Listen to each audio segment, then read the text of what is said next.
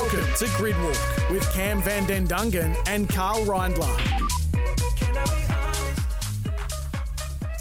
Good evening and welcome to the first episode of Gridwalk. I'm Cameron van den Dungen, joined by Carl Reindler, and we are going to talk all things Formula One tonight and the Monza, or the Italian Grand Prix. Carl, a circuit that, you were thrown in the deep end just like Liam Lawson was at Zandvoort last weekend. Not quite the same deep end. My first outing at Monza was 2005 British F3 Championship, and it's frightening. It is the fastest circuit these guys go to. Even in an F3 back in the day, it was just outrageous. The racing was hard. It's going to be a great weekend. It's going to be a massive weekend. We look at Max Verstappen, who didn't quite get the job done for pole, but he's trying to break a record that has, it's a broken record, isn't it, I guess? So he's going for 10 in a row in terms of Formula One. The last person did 9 in a row, Sebastian Vettel, 10 years ago. So huge night coming up for him tonight. Yeah, I think it's going to be exciting to see if Max can get it done. Likewise, I mean, come on, we'd all love to see a Ferrari win at Monza. I mean, it's special. I wish I was over there. Unfortunately, we're not. We're here in Melbourne, but that would be pretty special, wouldn't it? Yeah, it would be fantastic. Now, we're going out in SEN all over the country, into New Zealand as well. It's certainly going to be a big night of racing. There's plenty to play out. We've got, as you said before, Ferrari on pole and also in third place. And we've got a big show tonight to cover a lot of different things. We've got a special guest coming in, Michael Smith, who's part of Motorsport Australia. He'll be helping us dissect some of the calls that have been made by the stewards over the weekend. So if you do have any questions, please jump on the Temper text line and send that information through to us. But we'll be hearing from Eugene Rocca, the CEO of Motorsport Australia. He's over in the paddock in Monza. He'll be telling us what's going on, as well as the virtual stat man, Sean Kelly, who is... he's basically my cheat sheet, my teacher's edition when it comes to commentating a Grand Prix either in Australia or Singapore. Crofty uses him as well. We'll hear from Sean Kelly, also checking in from Monza, telling us a little bit more about some of the stats we can see over the weekend. But let's get into qualifying last night. Qualifying at Monza is so critically important. We know that that track, you need a tow, Carl, to get a good lap time in. A lot of the drivers last night tripping over each other. But Ferrari looking very slippery at this circuit, which is critically important. Yeah, it's such a unique circuit. I think I have to say Monza and Monaco are probably my two favourite qualifying sessions of the entire year, but funnily enough, for completely different reasons. Monaco, it's obviously critical, being on the front row of the grid, but Monza, you end up in these DRS trains historically. We've had some unusual winners over the last few years as well. But it's just a high-speed circuit. Like you say, the draft that they get is so critical. It can be worth a couple of tenths of a second per lap. Well, we talk about that tow, and Carlos Sainz actually got 2 tows throughout the Q3, the final segment of qualifying, and was assisted by his teammate Charles Leclerc. But Charles didn't get a tow, and he was a little bit miffed by that. Nico Hülkenberg on Sky last night was actually quite vocal, saying that he probably should have been a bit harder in the pit garage to ensure he at least got 1 tow in that final run. Just take us through it as a driver, as someone that's running Formula 3 where it is critically important. How do you convince a teammate, I'm sure it was very hard in F3, to give you a tow? How do you win that battle? Well, it's a different dynamic. In an F3 team, you are usually a paying driver, or at least bringing a sponsor to the table. So you've got a strong leg to stand on. When you say, I don't want to get screwed over by my teammate here, you're a paying customer. Whereas this is a very different dynamic. And I think these guys need to get their elbows out within that team environment to ensure that they have the best possible setup. And these sorts of circuits like Monza, where you can get a 0.2 of a second advantage, and if you look up and down the grid, 0.2 of a second between teammates, and let's be honest, the teammate situation is probably, I guess it's the one person that you have to beat, right? You have to beat your teammate. You're in like-for-like equipment. We were just talking about this before. So 0.2 of a second is everything. You need to make sure that you get a tow, and you've got 3 serious opportunities to get a tow around Monza. Yeah, and so the teammate to Carlos Sainz on pole, 0.06 of a second back from him, Charles Leclerc. He'll start out a third. Max Verstappen, who's going for that record-breaking 10th win in a row, he'll start on the front row of the grid alongside Carlos Sainz. Then we look back on those teammate battles. George Russell, fresh off signing a new 2-year deal, see him out to the end of 2025, I should say. He'll start on the outside of the second row. his teammate Lewis Hamilton all the way back on the outside of the fourth row in 8th position. Lewis Hamilton, who said he's got unfinished business, and we'll probably talk about that a little bit more over the course of the next few weeks on Gridwalk, what he means by unfinished business. But George Russell now just starting to get the edge on his teammates, much more fancied teammate and one that has 7 world titles to his name. George Russell, in my opinion, is an absolute superstar. He's got youth on his side. He's got a huge amount of experience. But coming from the Williams into the Mercedes, the team dynamic that I spoke about before, Lewis is how many world championships? 7 world championships now. Coming into that team, it's going to take some time to get people on side, to get the team members on side, the mechanics, the engineers, team management, etc. I think the rivalry between those two is probably, if I think about the grid as it is, the most equal matching of anyone as far as performance. Qualifying performance, I think they're 50-50 at the moment. Race performance, I think they're similar in the championship. Obviously, there's other contributing factors. There's mechanical failures and things like that. But I think it's going to be interesting to see how that plays out in the next, the tail end of this season and certainly into the next season. So looking at some of the other teammates that are out there as well, Oscar Piastri, the Australian, starts out of P7, second time in the last 3 races. He's out-qualified his much more fancied teammate in Lando Norris. Wonderful signs for the young Melburnian. I think it's super exciting. I have so much time for Oscar, obviously managed by Mark Webber. Mark's seen something in him. I worked closely with Oscar 10 years ago. We identified him in the Motorsport Australia Talent Identification Program.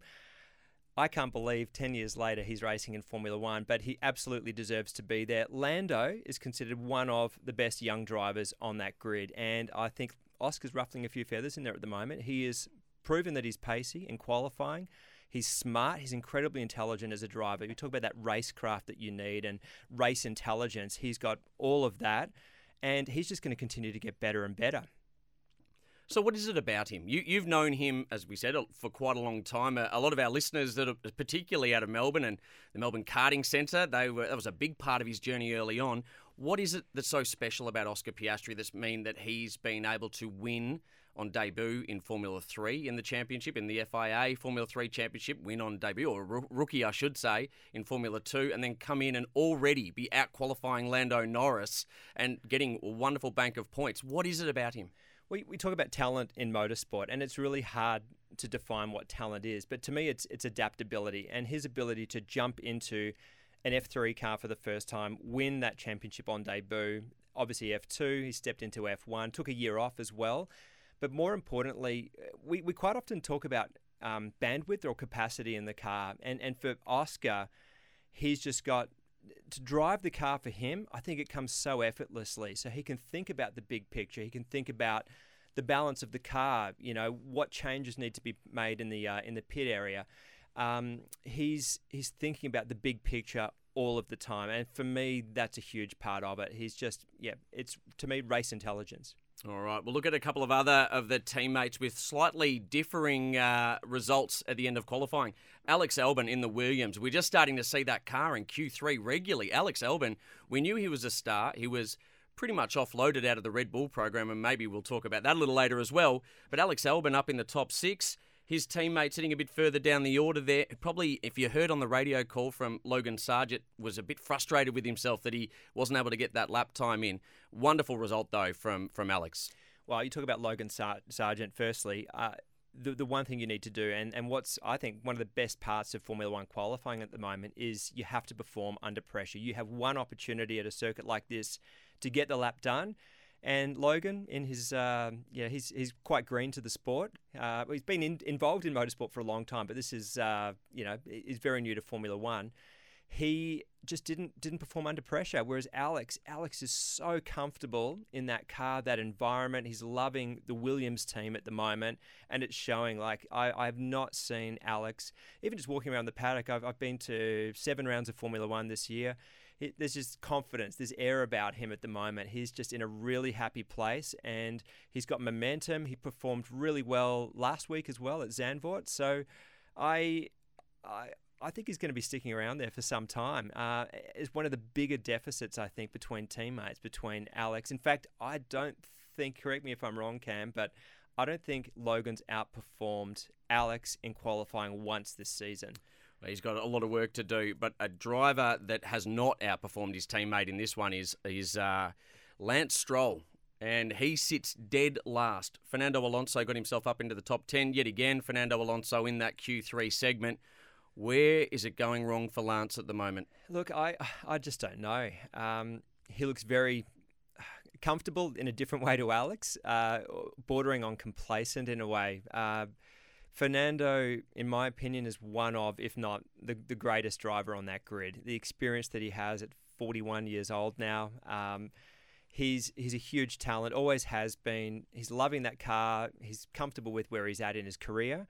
And Lance just isn't able to extract the most out of that car. Interestingly, I saw the team manager, Michael Crack, who came out in the media. Go on, call him exactly what you want to call him. Mike Crack.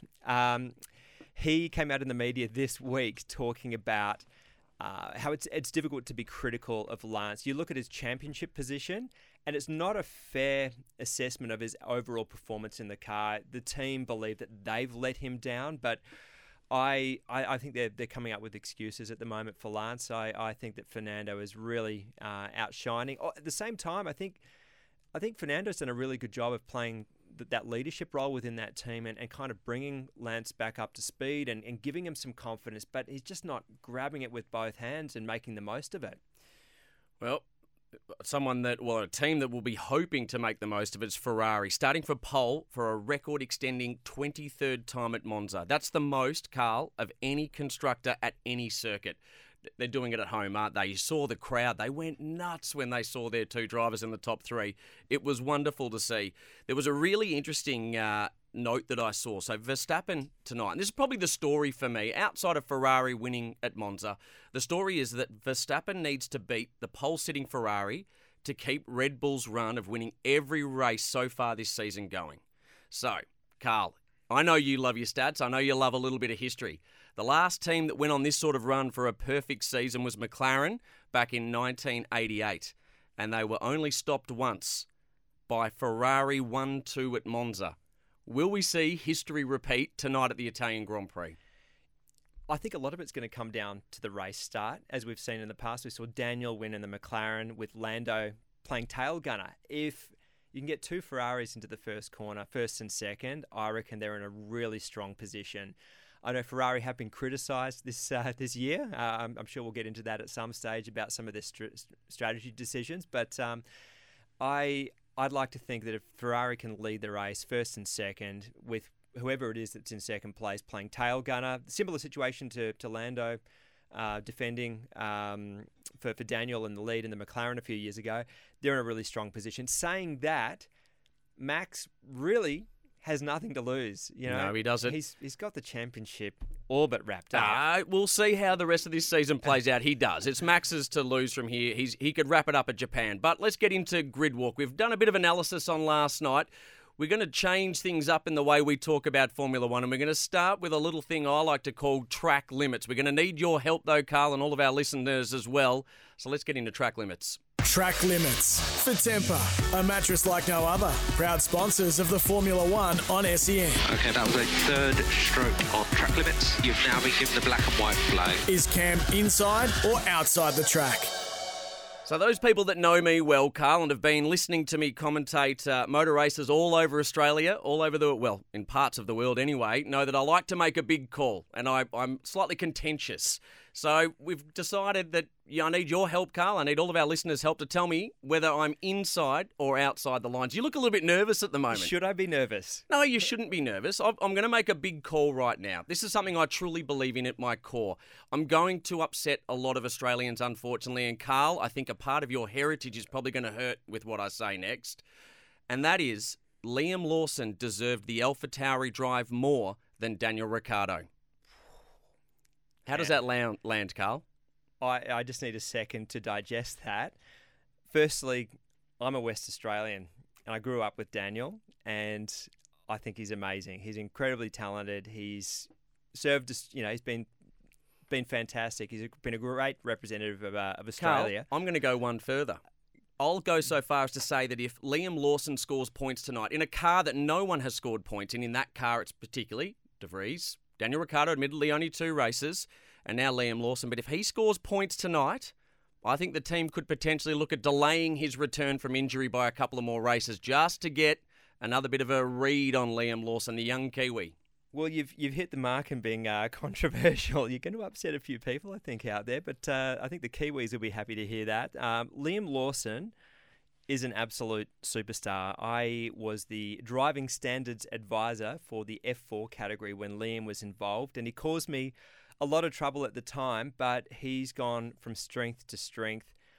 I think he's deserving of a Formula One drive, but your statement is a little bit different. You're cutting a little bit deeper there. No, what I'm saying, and we'll start to pull it apart through the rest of the show. So we've got some prizes to give away thanks to Motorsport Australia. The Shannon Speed Series is coming up at Sandown next weekend, so it'll only help for our Melburnians, but plenty of double passes to give away, and we've got 4 course car rides around the Sandown circuit. A fantastic prize. Thank you very much to Motorsport Australia for giving us those for today. And thank you also for Temper for joining us. A mattress like no other, sponsoring Track Limits tonight.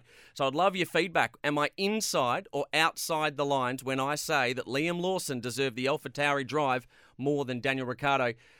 There's a lot more to it, Carl. I'm going to put more meat around the bones. I'm not just saying it for the sake of being inflammatory. Yeah, well, I've had a bit of time to finally digest what you've said. And, I mean, the other side of it is you've got this huge Red Bull junior driving program, and they've brought young drivers into the sport, brought them through the junior formula, and Daniel was obviously a part of that once upon a time. Putting Daniel in that car as a seasoned campaigner, I think it has a lot of positives. But then the question may be to ask you, because I don't want to be the one to make the call on it, but does it undermine the Red Bull Junior program by putting someone like Daniel in the seat? And I guess that's what I'm sort of reading between the lines. That's what you're trying to get to. We'll get there more on the other side of this. We're going to take a break on Grid Walk, but plenty more coming up on the other side of this. Join the conversation. Text us on 0433 98 11 16. You're listening to Grid Walk with Cam van den Dungen and Carl Reindler. Welcome back to Grid Walk, and it's time now for the Stewards Room. This, Carl, is something that I'm really looking forward to bringing all of our listeners as part of our show going forward, and it's an opportunity to pull apart, dissect some of the views that, or some of the rules and the interpretations made by stewards and officials at Grand Prix at events gone by and in weeks that we're currently living within. Now, you, Carl, before we get to our very special guest, you work with these crew. You're a medical car driver in the Formula One world. You also work in race control in motorsport here in Australia as well. It's something that a lot of people don't see, just how much goes into each of the decisions. Yeah, look, I've been on both sides of the fence. I've been on the receiving end of my fair share of penalties throughout my racing career, and now I get to see it from the other side of the fence in race control. And I can tell you, my experience up there is so much going on. There's so much information to interpret, to understand, making accurate decisions with so much pressure as well. So it's not an easy gig that these guys have, and unfortunately someone has to do it. They have to make the hard decisions. Well, I like to think he has an easy gig. Michael Smith, who joins us here, Director of Motorsport for Motorsport Australia. Michael Smith, I've known for a very, very long time, since he worked in the Victorian office there. And now you're the head of motorsport, mate, at Motorsport Australia. Thank you for joining us on the show, and thanks for actually putting yourself forward to talk from an official standpoint, to defend decisions, and to give us a bit of an insight what goes into them. Yeah, thanks, Cam, and it's great to be here. Yeah, well, mate, the big one this weekend, and I've prepared you for this. I didn't want to leave you, although I'll be honest, you would have watched that last night and known exactly what I was going to ask you about. And that is that we had a regulation that said on a qualifying part, to keep the cars moving, there was a minimum lap time that they needed to achieve. 2 cars breached that regulation, and 2 cars were allowed to continue in that racing, and they were both Ferraris racing at the Italian Grand Prix. Michael, take us through what happened on that decision. No pressure there, is there, Cam? It's 2 Ferraris in Monza, on pole and in 3rd position, so a little bit of pressure there on the stewards. You mentioned it earlier. I mean, the drivers have been playing a bit of cat and mouse this year throughout qualifying in particular, and they need to find an optimum performance window for their times. And as you guys mentioned earlier, they're always looking for a toe down the straight, and that often results in drivers driving excessively slow around the circuit during a qualifying session. It seems a bit counterintuitive, doesn't it, that you're having to tell drivers to drive faster in qualifying, but we had that last night. There's a provision in the sporting regulations that the drivers don't drive excessively slowly during qualifying, and in the race director's instructions, Niels Vidic put a delta time in his race director notes and determined that no driver could drive slower than 1:41. And to put that in context, that's about 20 seconds slower than a qualifying lap. And of course, 2 Ferraris did that last night, didn't they? Of course, Niels Vidic did the right thing. He referred it to the stewards, and the stewards had a look at it. And to Carl's point earlier, they've got a lot of information, the stewards. They would have looked at the data from the cars. They would have looked at the telemetry from the cars, the footage and all of the tracking systems and the timing systems, of course. And there's 2 reasons why that rule exists. The first reason is because safety. We don't want drivers crashing into each other when they're driving slowly. And the second one is for sporting fairness and not impeding another driver. So the stewards had a really good look at that decision, those 2 drivers, and I think made the right call here, Cam. It's still contentious, though, isn't it? I mean, this is the hard part. There's only 2 cars that didn't do it. It was and you go, well, you've just written a regulation. Is that? So I guess the hard part of being a steward, being an official, is that you almost have to break a rule the moment you made it. And I know there was wiggle room in that regulation that they wrote. There is, and I think if you bring it back to those 2 fundamental areas, safety and sporting fairness, the stewards determined that by in fact slowing down where they did, they actually were safer than had they kept to the delta time. So in this instance, I think a little bit of flexibility was the right decision. And so I reckon they got that one right. Track limits as well. We'll jump onto this one. Track limits, by the way, I'll just remind everybody, track limits we're talking about if you text in 0433 98 11 16, or you can call us on 1300 736 736 if you'd like to ask a question to Michael while we have him before the break and hear exactly what his interpretation or understanding of stewards' rooms are. But we'll also, from a track limits perspective, please let me know whether you think I was inside or outside the bounds earlier. But, Michael, track limits also at Monza. That looked like quite a few people impeding that. Is there a greater focus this year than in previous years? Look, I don't think there's a greater focus. I mean, we've certainly seen a lot of instances this year, haven't we? I mean, we had Austria. I think there were 17 cars that were exceeded track limits during the race. Last night there was 7 during Q1, which I thought was pretty interesting. The only track limit breaches were during Q1, so I don't know if that was anything to do with the hard tyre compound or not. I don't think there's an increased focus on it, Cam. I think the technology's getting a little bit better and they're able to monitor it more than they have been in the past. Ironically, and I'm sure a lot of your listeners are supercars fans, the system we use in supercars is actually a lot more effective for managing track limits than what they use in Formula One, ironically. But the systems are getting better and as I said, we've had 7 drivers in Q1 breach track limits and therefore got a penalty. Well, mate, stick around for a second. We've got a special guest calling in. Virtual stat man Sean Kelly's calling us all the way from Monza. Michael, you stick around because we're going to get him for a few minutes. Sean, have I got you there? Hi, Cam. How you doing? Good afternoon from Monza. Well, mate, it's great to have the virtual stat man on the airwaves of Australia and New Zealand at the moment. Take us through a couple of your key stats tonight. I've got your stats pack in front of me, mate. There could be some records broken today. Yeah, well, of course, it's all on Max Verstappen, isn't it? Unbeaten since April the 30th, going for 10 in a row. So that's never, ever been done in Formula One before. And we somewhat joke about it here in Formula One. Can anybody beat him? Please, can somebody beat him? It seems like no one's ever going to beat him. But we underestimate the difficulty in what they're actually achieving right now, to execute every week and not make those mistakes. You know, we saw at Zandvoort, we had heavy rain right at the start. We had heavy rain towards the end. Verstappen didn't make a mistake. Other drivers made mistakes that he didn't. So we could, if we're watching another Verstappen win today, I know people might think, okay, this is getting a little bit tedious, but we will be seeing something that has never been achieved in Formula One before.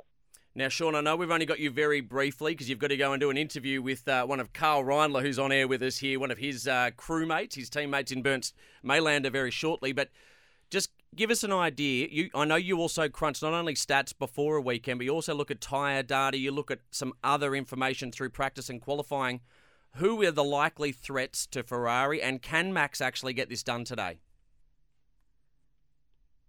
Well, it's intriguing, and I don't want to sound like I'm building up suspense where there is none. But the long-run pace in FP2 was interrupted by that crash for Checo Perez. So we're not quite sure where everybody is. Normally, everything points to Max Verstappen being convincingly quicker in race pace. We're used to the idea that it is a close call in qualifying. The Red Bull is vulnerable in qualifying and at the start of the race. There are 6 different drivers have led the first lap of the race this year. If Sainz does it, it'll be 7. That's the most for 14 years, 7 different drivers leading the first lap of a Grand Prix. But as we've seen, Verstappen, once the DRS zone is activated, Verstappen just sort of cruises past and drives away into the sunset. The data from Friday did not conclusively point to that being the case here. So I don't want to say for certain, that, this is the one race they're going to lose. But there is a greater corridor of uncertainty, to use a piece of business jargon. We're not quite sure, particularly as Ferrari very good on the straight, Red Bull not so good on the straight, and Mercedes absolutely terrible on the straight, if Ferrari have got enough straight line speed there that they could perhaps counteract Red Bull's DRS advantage. Well, Sean Kelly, thank you very much, mate. You've set it up beautifully for us tonight. Hopefully we'll hear from you a bit more throughout the season and as we wind up the rest of Formula One. In the meantime, you're tuned in to Grid Walk and we'll be back after this break. Join the conversation. Text us on 0433 98 11 16. You're listening to Grid Walk with Cam van den Dungan and Carl Reindler. Thanks for sticking with us. Remember, we've got those giveaways for Sandown next week with the Shannon Speed Series. We've got a couple of double passes for those that text in and call us as well here at the Grid Walk. And we've got 4 course car rides to give away as well. So Noah from Mount Eliza, I'll get to you shortly because I'm very happy. He's given me the tick with that I'm inside the track limits. You've given me I'm outside track limits, Carl. But before we get to that, we were talking to Michael Smith from Motorsport Australia, the Director of Motorsport. Now, Michael, we talked a bit about officials' decisions. Kenton on the road has texted in. Wet tyres, what's the future usage for those? The main reason they're asking this question, though, Michael, is are we going to... Oh, sorry, it's Kenton on the road. We've got him on the phone. Kenton, do you want to actually ask the question while you've got our Director of Motorsport here? G'day there, fellas. How you going? First of all, Liam Lawson, definitely inside track limits. Not that controversial of a take, I'd say, to reinstate a junior at AlphaTauri. Thanks, Michael, for jumping on. Just wanted to ask, essentially, what the fellas just outlined there. What do you see as the future use of the full wet blue stripe tyre, particularly after Zandvoort last week and seemingly increasing apprehensiveness of F1 to actually let racers use that tyre? Yeah, thanks for the question, Kenton, and I'd be keen on Carl's thoughts as well, but I certainly see a future of the full wet tyre in Formula One, as with the intermediates. Of course, we all saw Zandvoort last weekend where there was a red flag due to the wet weather. The issue with rain is actually standing water on the circuit. So when there's good drainage on the circuit, it doesn't really matter how much rain there is. It's the standing water that causes the issues for the cars, and they actually then aquaplane off the circuit. And of course, we saw that with a few of the cars in Zandvoort last weekend. So from my point of view, I think the wet tyre still has a place in Formula One, and I think wet racing still has a place in Formula One. Some of the circuits just need to get a bit better at their drainage. Carl, I'd be interested in your view. Yeah, look, I support that to a certain extent. I think a lot of the circuits we go to, I was at Spa about a month ago and it was raining a lot over that weekend. It's these old school circuits that have been there forever. They haven't updated the drainage at the circuit. So I do think a big part of the issue is the standing water. But for me, the biggest issue is actually the visibility. The issue, and it's something I know the FIA and Formula One are collectively trying to address, is how much water the Formula One cars physically lift off the ground. They've got these huge tunnel ground effects, and they just suck the water off the ground, and it just settles back on the track. It's a massive issue. They quite often send Bernd Maylander and myself out onto the circuit to assess the level of grip, where there might be standing water before a session starts. This is all sort of stuff you don't see behind the scenes. We'll go out there. I did a lot of laps at Spa this year, just trying to get a read on how much grip there was, if it was dangerous or not. And I can tell you, hand on heart, it was bloody dangerous out there for Spa. I was aquaplaning in the medical car, which is a high-performance road car, but it's indicative of what they're likely to experience with another 50% more speed at every single corner. But for me, the bigger issue is visibility. And we saw a massive accident, about a month ago, where a car got T-boned in wet conditions. And when it's wet like that, you just cannot see. I recall races of my own over the years where you are literally following a flicker of a red light from the tail light of the car in front of you. You don't know whether you're on the grass, the circuit, or anything in between. It's a horrifying and really frightening experience inside one of those open wheelers. Well, thank you both for that. Thank you, Kenton, for the question as well. Really appreciate that. And if you want a double pass to Sandown, Kenton, we'll make sure that's on its way to you. And I think with that one, mate, you also get a course car ride. Outstanding. Thanks very much, fellas. Great to hear from Kenton. Remember to dial in as well on 1300 736 736, or you can text us at 0433 98 1116. And we'll get all of your questions on Gridwalk. Michael, we actually have one of your colleagues about to join us on the phone very shortly from Monza as well. We haven't just got him there yet, but Eugene Arocca, the CEO of Motorsport Australia, is on his farewell tour of the world at the moment, isn't he, Michael? He's been a wonderful, wonderful member of Motorsport Australia community. We got him out of North Melbourne too, historically, so he's got an AFL background. Before we do get to him, though, a couple of text messages that have come in. Noah from Mount Eliza. I reckon that you're within track limits there, Cameron. I enjoy reading this one out, Michael and Carl. AlphaTauri, all about giving opportunities to young talents, and Liam was the perfect candidate for the seat, in my opinion. But it was a roll of the dice. So far, Liam has been just that little bit faster than Daniel. Both Liam and Daniel have had little experience in that car. So far, it's impressive from both of them. Noah from Mount Eliza will also throw a couple of passes your way. You can take your dad. I know Noah from Mount Eliza, a good young man that actually loves his Formula One. And I think they'll be able to go in a course car ride as well. Jason, I'm going to ask this question of Michael and Carl, that we've had Jason who's texted in as well. When do you think Dan will be back from injury? Has anything you know, Carl? You're the medical car driver. Surely you know something. I've been on a summer break here in winter in Melbourne, so I'm a bit out of the loop, unfortunately. I just don't know what the answer is. He's got to do it right. He's got to make sure the recovery is 100% before he jumps back into a car. The risk of further damage is just not worth it. I've heard nothing. Michael, I'm not sure if you've heard anything about Mike. Look, I haven't heard anything either, but what I do know is I don't think he'd be enjoying watching Liam Lawson race at the moment. I mean, Daniel will be desperate to get back into that car, and he'll be doing everything possible to make sure he's on the grid at Singapore, I would have thought. We've got a couple of other texts in as well. We've got, Cam, how do you think Oscar Piastri is going in relation to Lando Norris as a fellow Haileybury legend? Pedo from Dingley. And yes, Pedo from Dingley, it says PS, worth a prize, surely.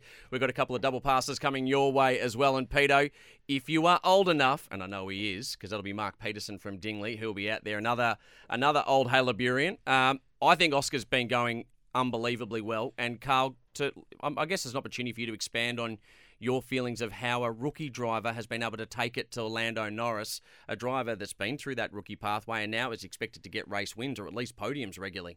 Yeah, I think McLaren have made a great decision putting Oscar into that seat. Obviously, a little bit controversial with Daniel's departure from McLaren, but Oscar is right on track. He's doing everything he needs to do. I know you look at the championship, you look at his qualifying results, and he hasn't, he's not got the same amount of points as Lando, but in my opinion, he's just going to get stronger and stronger in that seat. He will be putting a lot of pressure on Lando, I think, if not already. Michael, while I've got you here, because at the next break we'll probably lose you to your family and the rest of your night, but your thoughts on a young Australian driver, a Melburnian, you're a Melburnian yourself, you must be so proud of him. Oh, I mean, what a great ambassador for our sport. I mean, he's fast, he's great with the media, and he's just doing everything that he needs to do this year. And I think, I don't want to put too much pressure on him, but I would expect Oscar will be a race winner in the next few years and hopefully our next contender for a world championship. How does he line up, Carl, in that team when there's a bit of noise around Lando potentially, at the end of his time with McLaren, the end of the current contract, moving across to a Red Bull seat? There's a bit of a whisper around the back. I'm going to ask you actually probably a more direct question. It could be argued that in some strategic calls by the team, they've lent and more to the side of Lando Norris. When do they start switching and giving Oscar the new upgrades, even if not the new upgrades, at least the strategy calls? I mentioned something about this earlier when we were talking about George Russell and Lewis Hamilton. George obviously entering that team. It naturally takes time. You think about any work environment. It's a working environment. Yes, there's a huge focus and a spotlight on the drivers, but they need to ensure that their mechanics, their engineers, the guys that are working on the gearboxes, every single role, and you know how many people come to these race events. There's hundreds of staff per team that come to these race events. It's just going to take some time for Oscar to get these guys on side. But what I love about Oscar is there's next to no ego there compared to a lot of the guys we see in Formula One, and I really love that about him, and I think that goes a long way. I think he's an intelligent young bloke, and he's going to be having the team on his side and making better decisions for him in no time at all. And I wanted to back up what Michael said just before. I think that Oscar has the ingredients to be our next Aussie world champion. Geez, he's in for a big night tonight. Just looking at the coverage right now, the Porsche Super Cup podium is underway there. Great to see those young drivers that are doing so well. We'll probably cover off Harry Jones, a young Australian driver, a little later on, Carl, or unless you wanted to add something right now. Oh, he's standing on the top step of the podium for the rookie Super Cup race. So fantastic to see an Aussie, and they're probably playing the Aussie anthem at Monza as we speak right now. Well, as we speak right now on Gridwalk, we're going to take a break. Join the conversation. Text us on 0433 98 11 16. You're listening to Gridwalk with Cam Van Den Duncan and Carl Reindler. Welcome back to Gridwalk. Carlos, we've had a couple of other SMSs coming in on the text line, Temper text line. I'd just like to say, what's the future hold for Daniel Ricciardo? They didn't put their name to it, but that probably goes more to the point off the beginning when I said track limits. Inside or outside, Liam Lawson is the future. Daniel Ricciardo, where's he at? So I guess it reignites the question that you posed. And I reckon I sat on the fence pretty hard when you asked me before. Obviously, I'm a big fan of Daniel, fellow West Aussie. Got a lot of time for Liam. He is mega behind the wheel. One thing I've thought about, it depends what the team are trying to achieve here. They've been struggling as a team. They're not shying away from it. And I think to bring someone like Daniel, everyone looks at pace. Pace is in your face all the time. It's black and white. It's what everyone focuses on. But to me, it's more than just your outright pace. And I think we can all agree that Liam has shown that he's got the edge on Daniel. Leadership is another story. I think Daniel is a fantastic leader within the team. And the other thing amongst all that is the development of the car. I think Daniel knows how to develop a car. He's come from that era where car development was everything. So if the team are looking for someone to play the leadership role, develop the car a little bit more to improve for 2024 season, then they've probably got the right person behind the wheel. There's also this sense of looking after the car, I think, as well, which Daniel's a very safe set of hands. That's a bit uncomfortable set of hand, I should say. But yeah, to me, what are they trying to achieve as a team? The important part for me is the Red Bull Junior program, and I think you cannot neglect that. Putting Liam behind that wheel, he'll become really good at playing that leader. He'll become very good at developing the car. In fact, he was known for it in his rookie days as well. So he's got everything. I think for Daniel, if he can hold out for another few races, I think it's fantastic for him.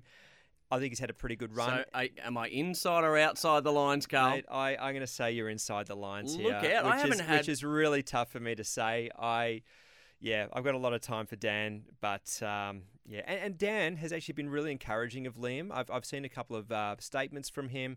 He's been happy to help out. Reached out to Liam to say, mate, if there's anything I can do to help, get you back up to speed. He's really supportive. I think Daniel knows where he's at and where Liam's at. They're at very different ends of the spectrum at the moment. So as it stands, everybody that has either texted or called in has said, I'm inside the lines. I think social media might be a different story a little later on, and I'll add to it, when Daniel does come back, I'll be cheering very, very hard for for him at any race I'm not commentating to make sure he gets that race win. So I'm looking forward to seeing how he goes. Let's quickly cover off some before we finish the show. Track sweepers, when we talk about our younger drivers on their way through. Formula 3, their championship is run and done, Carlos. Unfortunately, Hugh Barter, a good young man, his season finished at race too early, just ran out of budget. Hopefully we can get him up and running. It was his first crack at Formula 3. We also had Christian Mansell and Tommy Smith as well, with Away. I love saying that name. So it's great to see Tommy Smith have a crack at Formula 3 at an international level. Yeah, good to have 3 Aussies in those junior categories. I was getting a little bit concerned for a while that pathway of a youth coming through, representing Australia and this part of the world in general, the Kiwis as well, was sort of falling by the wayside. But to have 3 Aussies in F3 is fantastic. There were some good results throughout the season. I think Christian ended up on the podium a couple of times. I saw him at Spa on the podium. He did a great job. They all come from great families. They're all really good people. They work hard, great work ethic, and they deserve all the success they get. So Christian Mansell finished 12th in the championship. Hugh Barter finished 19th with the 14 points he had. And Tommy Smith didn't get any points but got a lot of experience throughout the course of the year. One more round remaining for F2 as well. And Jack Doohan, who had a wonderful run there just a couple of races ago, but then had a shocker at Zandvoort and hasn't really been able to do much. Only 8 points in the final race at Monza. No points in the first race, but 1 round to go. Yeah, Jack is another young Aussie superstar. I was talking to Mick, actually, his father, the famous 500cc or MotoGP as we know it now, world champion, and they had a rough start to the year. They really couldn't get on top of that car, and everyone thinks just because it's a one-make formula, and Formula 2, for those that don't know, maybe you just follow Formula 1, they're all identical cars, identical chassis, gearbox, engine, you name it. They're all identical. Yes, you can tweak the wings, the dampers, the suspension, tyre pressures, etc., etc., but for the most part, it's one make, but there's still an art form in getting on top of that car. All right, we're starting to wrap up Grid Walk. First time, we've got plenty more races to go every week. We will be bringing you all of the action. Carl, your prediction for tonight's race? I am going to say Carlos Sainz for the win. I'd love to see him win. So we're hoping for Ferrari in your corner. For me, I wonder if Ferrari will get their strategy right, their pit stops right, and don't be fooled by my Dutch surname. I'm going for Max Verstappen purely because I'd love to see a record break tonight. I think he's an incredible talent and that team is fantastic. Thank you for tuning in to Grid Walk.